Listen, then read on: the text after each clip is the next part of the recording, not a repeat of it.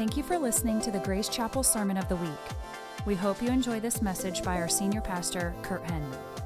For more information about our church, visit our website at gracechapel.cc or follow us on social media at Grace Chapel, Ohio. Acts chapter 1, verses 1 through 8 will be our beginning text this morning. Now, we've been in a series on the Holy Spirit, and the purpose of our series is to bring you into a very vivid and very wonderful and very dynamic relationship with the person of the Holy Spirit. And so to that end, we have been unpacking who the Holy Spirit is and what his work is in the world. And we've unpacked what the baptism of the Holy Spirit is. And now we're moving into his work in the life of the believer. But to kind of set up our time, I've been reading to you about great men of the faith, and at some point I'll talk to you about my experiences with the Holy Spirit once I figure out how to say it. If I figure out how to say it. Maybe I'll just blab. Who knows? But D.L. Moody said this in his book, Secret Power. It'll be on the screen for you to follow along if you desire. I firmly believe that if we had this building filled with men and women expecting the Pentecostal power, we would get it. I believe if this building was filled with men and women hungry for the Spirit of God, we would have this place shaken. And there would be an influence felt not only in this land, but in foreign lands, if the church of God is baptized and quickened. So let it be. Now, last week, in talking about the work of the Holy Spirit in the life of the believer, we saw how part of that work is the Holy Spirit is our teacher. He is the one who teaches us and instructs us in the things of God and the Word of God. And this morning, we're going to take a look at something else that the Holy Spirit does in the life of the believer. We're going to look at his work in our life to empower us to be witnesses for Jesus in the world. And so take a look at Acts chapter 1, verse 1. I'm always the last one to get there. Give you time. Acts 1, verse 1. It begins. In the first book, that is the Gospel of Luke, that is the Gospel of Luke and the book of Acts go together. They were both written by Luke, and so it's kind of a volume 1, volume 2 thing. In the first book, O Theophilus, I have dealt with all that Jesus, what? Began to do and teach. That is, note, Jesus began it during his earthly ministry, but listen, folks, he continues it through us by his Spirit. Volume 1, volume 2, important to see. Verse 2. Until the day when he was taken up, after he had given commands through the Holy Spirit to the apostles whom he had chosen. He presented himself alive to them after his suffering by many proofs, appearing to them during 40 days and speaking about the kingdom of God. Verse 4. And while staying with them, he ordered them not to depart from Jerusalem, but to wait for the promise of the Father, which he said, "You heard from me. For John baptized with water, but you will be baptized with the Holy Spirit not many days from now." Verse 6. So when they had come together, they asked him, "Lord, will you at this time restore the kingdom to Israel?" And so Jesus spent 40 days after his resurrection with his disciples, proving that he was Jesus and communing with them and teaching them, and he taught them about the kingdom of God. Now, we remember in our studies in Luke and even here in Acts a few times, we remember that the disciples' favorite question, that the disciples' favorite topic that they were always asking Jesus about, listen, before the cross, was they were always asking Jesus, when is the kingdom coming, right? And so Jesus would talk to them about the kingdom, but then he would try to shift their focus and prepare them for the cross and prepare them for his death that they didn't quite see in God's revelation. And he was telling them about another helper who would come alongside to help them. And the disciples didn't hear it. They didn't get what Jesus was trying to say. And even here, after the resurrection, and they're back onto their favorite topic, what is, at the forefront of their mind is the coming kingdom of God. And so listen, Jesus does talk to them about that. But then he says, you know what? I have something else for you to grab a hold of. And that is, in the meantime, until the consummation of the kingdom to come, in the meantime, the Holy Spirit is going to come upon you in power because you have a mission to fulfill, to be my witnesses in the world. And so Jesus is going to shift his focus with them here in verse 8. But before we go there, let me just say this. This is the perfect balance that we need as a church. And that is, one, prophecy is important, right? We spend a lot of times on the end days and the last days, but some people, that's their favorite topic. And they just can't get off trying to figure out when Jesus is going to come. We don't know. Okay? Prophecy is good. It is important. We need to know, we need to understand our times. But that's not the only thing. In the meantime, we are to know what it is to walk by the Spirit, to walk by his power, and to be witnesses for Jesus until that trumpet blows. That is also what we are to be about. That's right.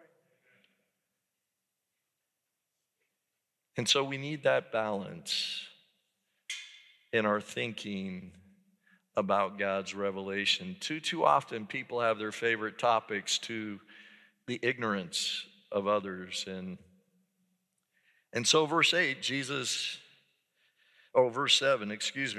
says, he said to them, it's not for you to know the times or seasons that the Father has fixed by his own authority. That is, don't get diverted off again on your favorite topic.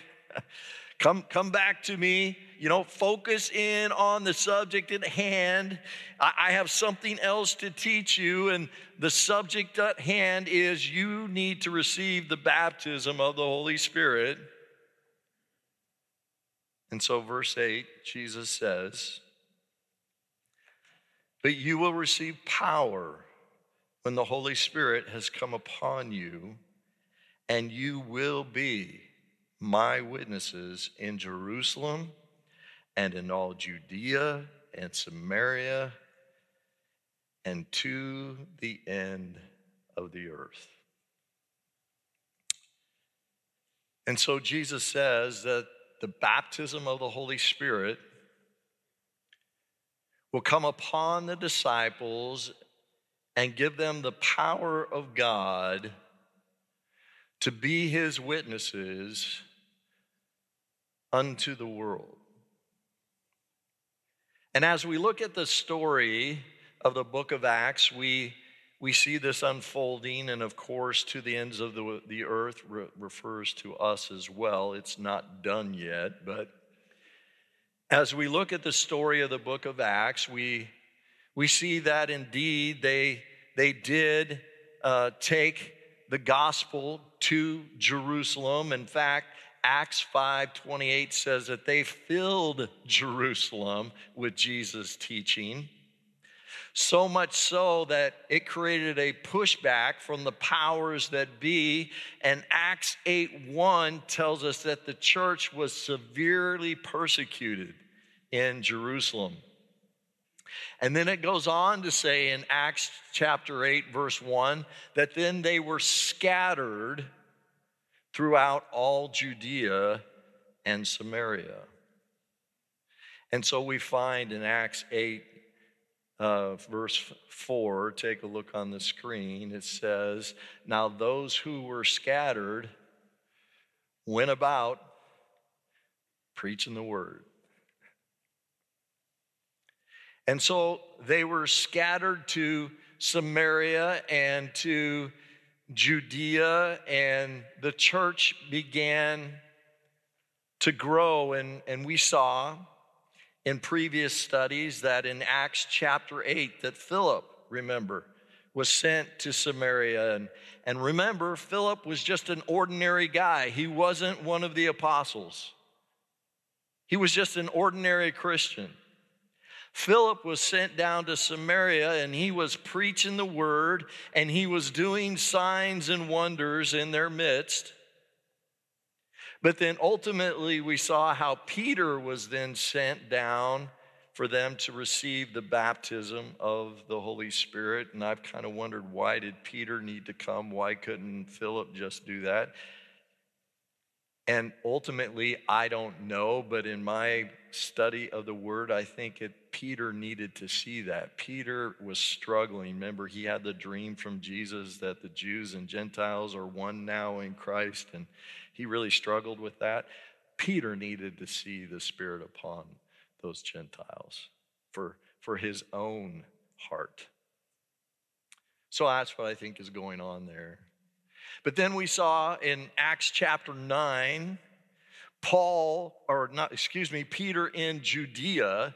Peter went down to a place called Joppa, and he actually raises a woman from the dead. Her name was Dorcas, which was the name of the nurse that delivered my first son, Keegan. I always remember her. I always pray for her when I talk about Dorcas. I was praying for her this week, man. Wonderful woman of God. So Peter raised this woman, Dorcas, and the church exploded in Joppa. Just exploded. And then ultimately we find ourselves in Acts chapter 13 in verse 2 and 3. Take a look on the screen, where they were worshiping the Lord and fasting. And the Holy Spirit said, set apart for me Barnabas and Saul for the work to which I have called them. Then after they were fasting and praying, they laid hands on them and sent them off. And so for the most part, the rest of the book of Acts is the record of Paul's missionary journeys as he goes and he takes the gospel to the known world at that time. And so when we're thinking about witnessing for Jesus, like these early Christians went out, when we look at what they were doing and how they lived,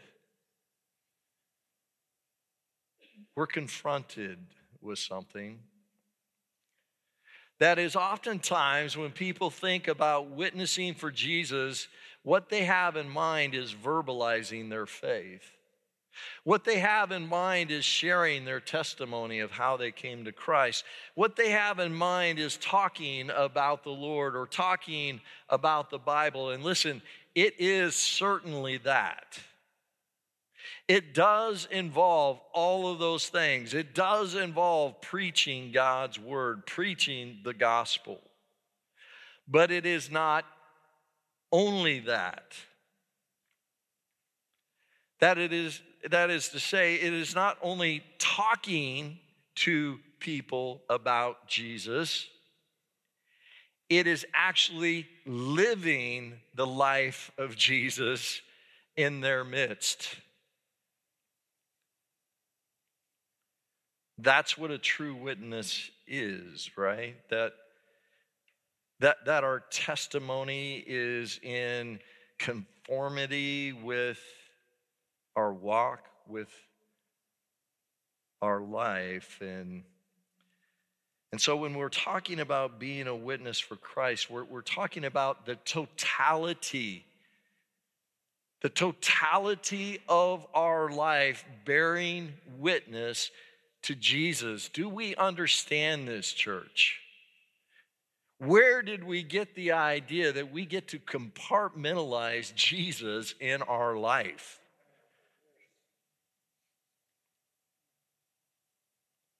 It's the totality of our life should be bearing witness of a total change, of a different king, of a different life, a different power operative in me.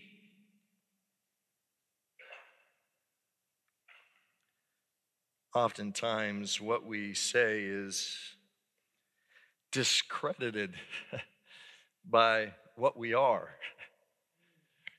and what we do. That is, oftentimes Christians believe that theoretically God can do all things, right? But that falls short of the belief that Jesus calls us to in the Gospels.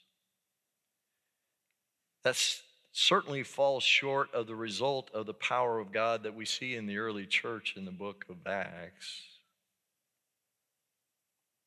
Paul, in fact, in Romans 15:19, in conclusion of his ministry, says this. Take a look on the screen. By the power of signs and wonders, by the power of the Spirit of God, so that from Jerusalem and all the way around to Illyricum, I have fulfilled the gospel of Christ. I have fulfilled the ministry of the gospel of Christ.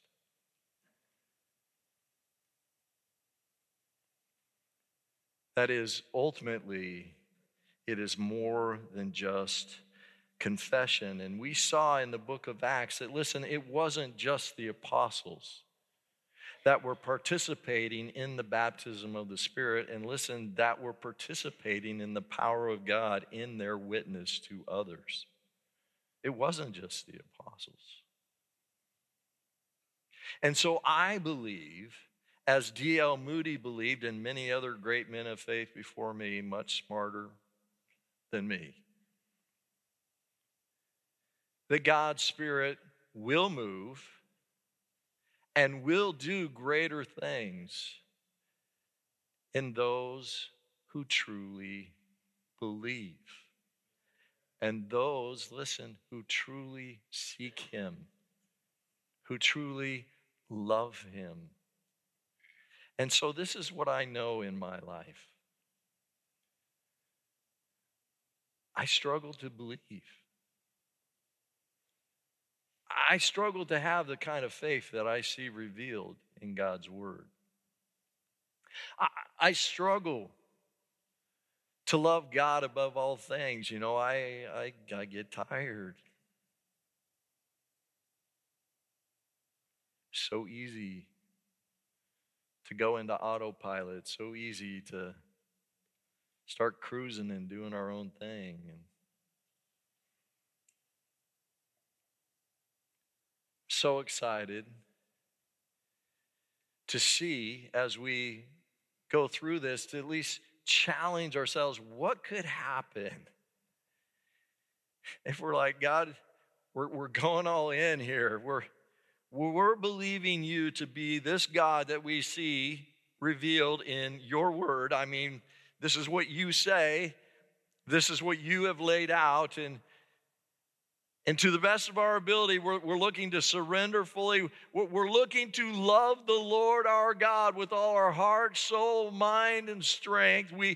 We are going to pursue you fully. We're not going to compartmentalize you. We want you in the totality of our life to be a witness fully for Jesus. This is what the world is crying out for. They mock the church and they mock Christians because they don't see a totality of witness.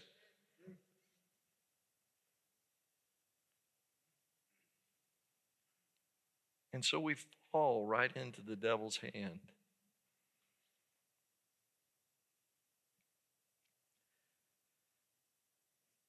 We can discredit ourselves by, witnessing verbally to a coworker at work, where we're talking with them about the Lord, talking to them about the wonderful things that Jesus has done in my heart. And man, it's just the glorious peace, to be at peace with God and the peace that he feels in. Man, you need the peace of Jesus, friend. And then when the irritants of customers come up, or this problem comes up at work, you're agitated, you're annoyed, and you complain, or you go gossip about that person over there, or listen, you blow up and let everybody know what your opinion is. But then at break time, then at lunchtime, hey friend, let me tell you about the glorious peace of Jesus, man. You need the peace of Christ, right? And so here's my point. Our testimony has to be in agreement with our life. They have to see what we're saying in congruence with what is happening through our behavior and through how we live our life. They should be able to look at you, to look at me, and see what it is Jesus is saying. We should be able to connect the dots for them. That's what a real witness is it not? That your life is in congruence with what you say.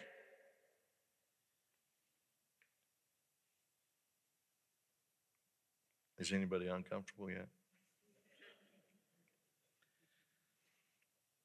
It's very important that people see Jesus lived out in you and me. 1 Timothy 4:12, Paul spoke that to Timothy. He says, let no one, despise you for your youth, but set the believers an example in speech and in conduct and in love and in faith and in purity. That is your life in agreement with what you say. Revelations 3:14 goes on to say that Jesus is the faithful and true witness. That is, Jesus is the perfect one who does this, right? I mean, you see Jesus, you've seen the Father, right? Jesus says, if you've seen me, you've seen the Father. In fact, in John 14, we've been in that passage a lot. There, Jesus says, listen, have I been with you so long that you're asking who is the Father? If you've seen me, you've seen him. And so Jesus perfectly reveals who God the Father is. You look at Jesus, you have seen the Father. He is the perfect, faithful witness. Now, the name Christian arose in Antioch, and it was an accusation by the world. So the world saw the early church, and their slur was those Christians, which meant they were Christ-like. Their accusation was they're a bunch of little Christs.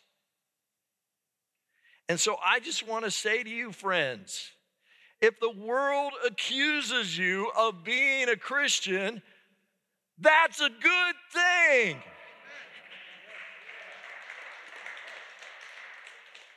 Embrace it. Stick out. Go upstream. That's a good thing. That's a right thing. In the 80s, there was a movement. I'm dating myself now. Some of you will join me here in a minute. There was a movement. There was a book that was written about imitating Jesus, and I don't remember the name of the book, but I remember the movement. And in this book, this author suggested that before you do anything, before you say anything, when you're thinking about your reaction, whatever it is, that you should ask yourself one question. What would Jesus do? And then do that.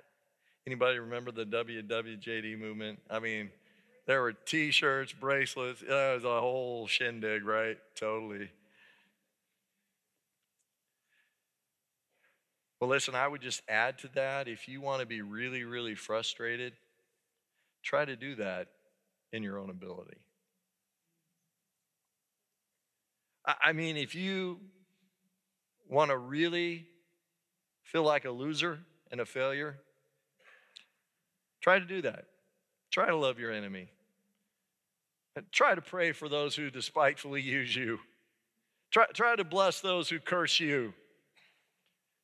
Never complain. Rejoice always. Try that in your own power. Paul tried to imitate Jesus. He writes about it in Romans 7. Let's turn there and take a look. Romans is just the book over. Romans chapter 7.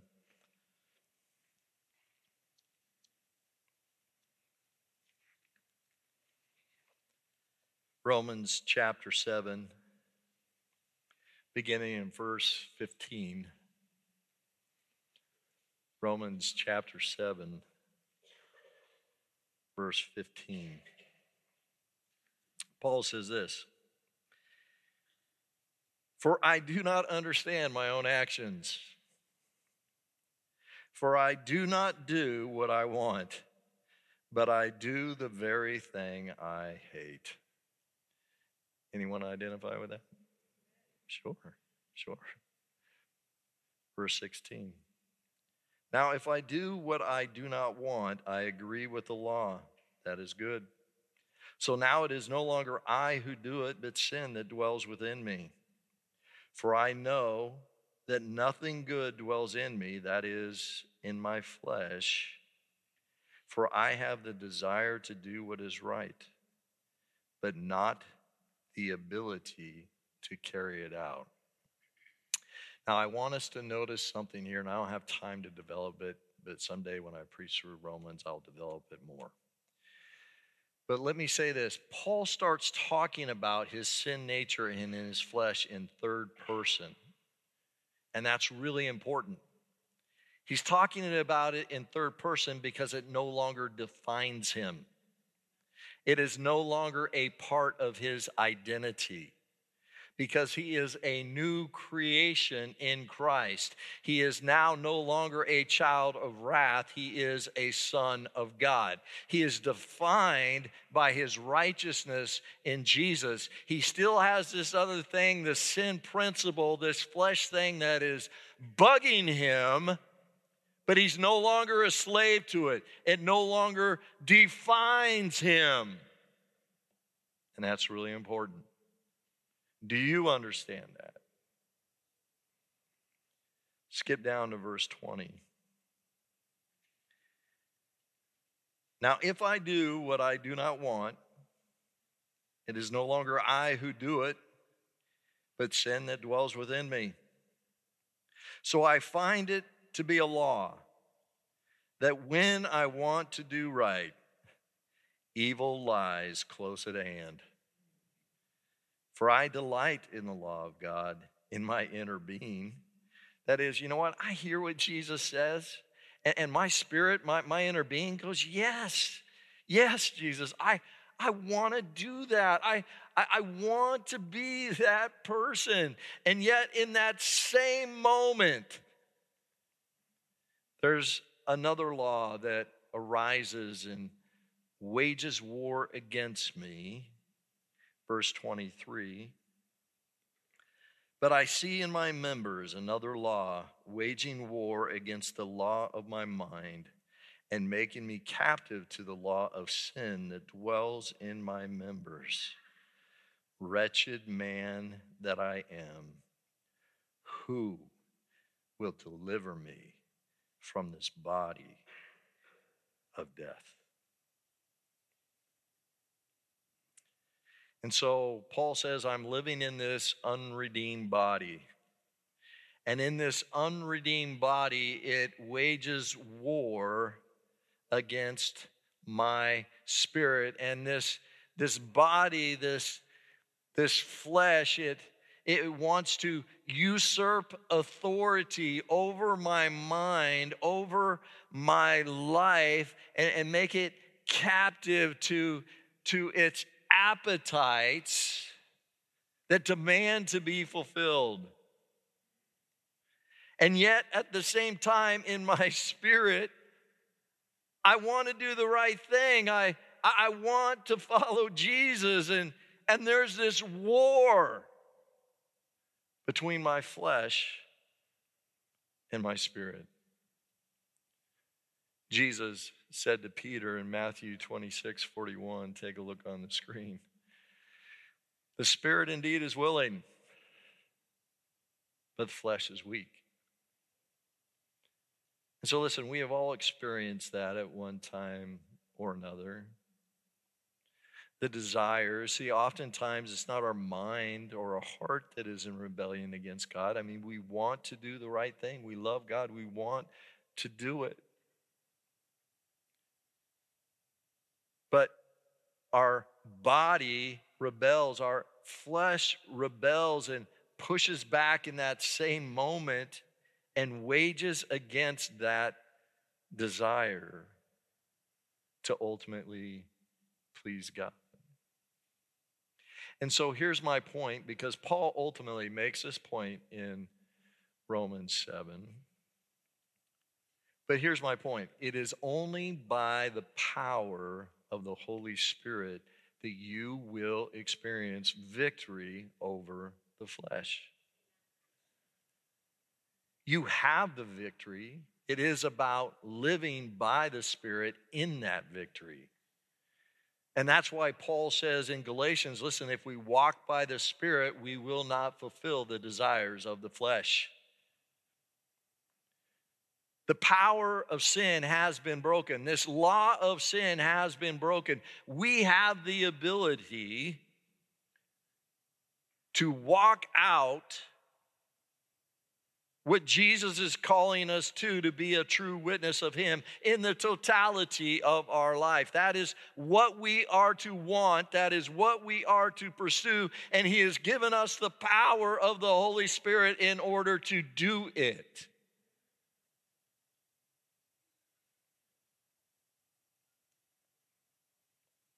There's an old song that kind of strikes the right chord on this whole issue, and it's a song called Have Thine Own Way, Lord. And here's just a line from that song on the screen. I'm not going to sing it. I got to stay in my lane.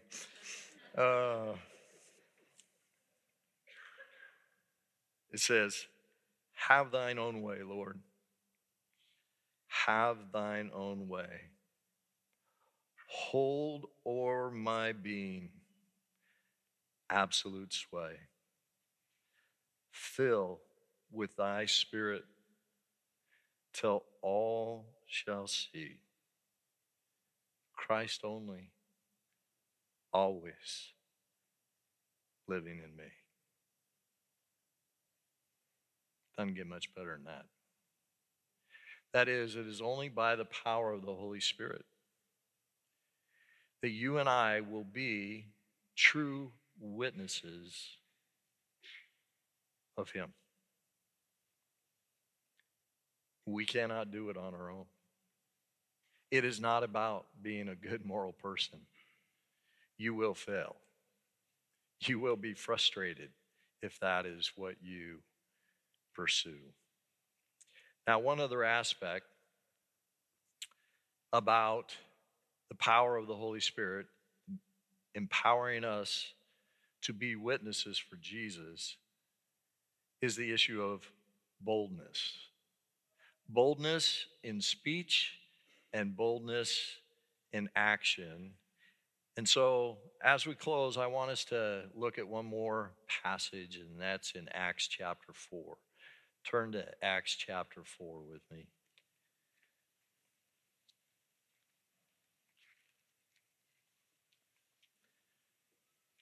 Verse 29, Acts chapter 4, verse 29.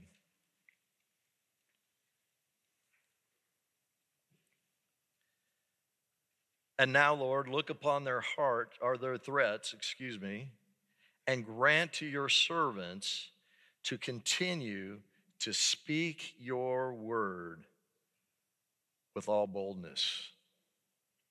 Now, this is the early church. They're gathered after Pentecost. They're preaching the word of God. They're filling Jerusalem. Remember with the word of God, Acts 5:28. So they filled Jerusalem with Jesus' teaching. They're doing this now, and they're starting to be persecuted. But remember, this is after Acts chapter 1. They've already been baptized with the Holy Spirit. And I point that out because, again, they're going to get filled again with the Holy Spirit. And I just want to make the point, it's not a one-time thing. There are refills in the Spirit. Verse 29 again. And now, Lord, look upon their threats and grant to your servants to continue to speak your word with all boldness, while you stretch out your hand to heal, and signs and wonders are performed through the name of your holy servant Jesus. What Jesus began to do and teach, I am sending the helper for you to continue to do. And when they had prayed, the place in which they were gathered together was shaken, and they were all filled with the Holy Spirit and continued to speak the word of God with boldness. That is, church, we need the power of the Holy Spirit. We need the power of the Holy Spirit to be faithful. We need the power of the Holy Spirit to be bold. We need the power of the Holy Spirit to be a true and faithful witness of Jesus. That is, Jesus wants people to see us, and in seeing us, he wants them to be able to see him. And if that doesn't blow you away, that's impossible, Lord. I need you to fill me with your Spirit, Lord. I want that. Change me, help me to follow you. And listen, you should want that. You should pursue that. You should crucify your flesh and be surrendering yourself continually, asking to be filled continually so that, listen, you might witness in totality to your wife, to your husband, to your kids. Listen, they should be able to say, man, I want to love Jesus like you love Jesus, Dad. I want to love Jesus like you love Jesus, Mom. Not like, I can't wait to get out of church. I can't wait to get out of this house so I can go do my own thing.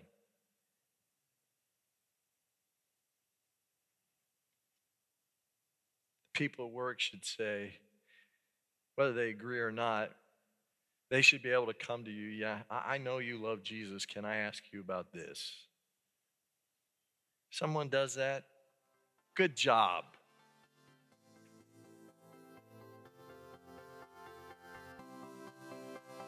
So let's pray.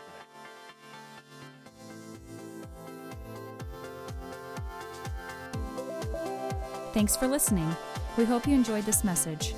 For more sermons like this, visit us online at gracechapel.cc.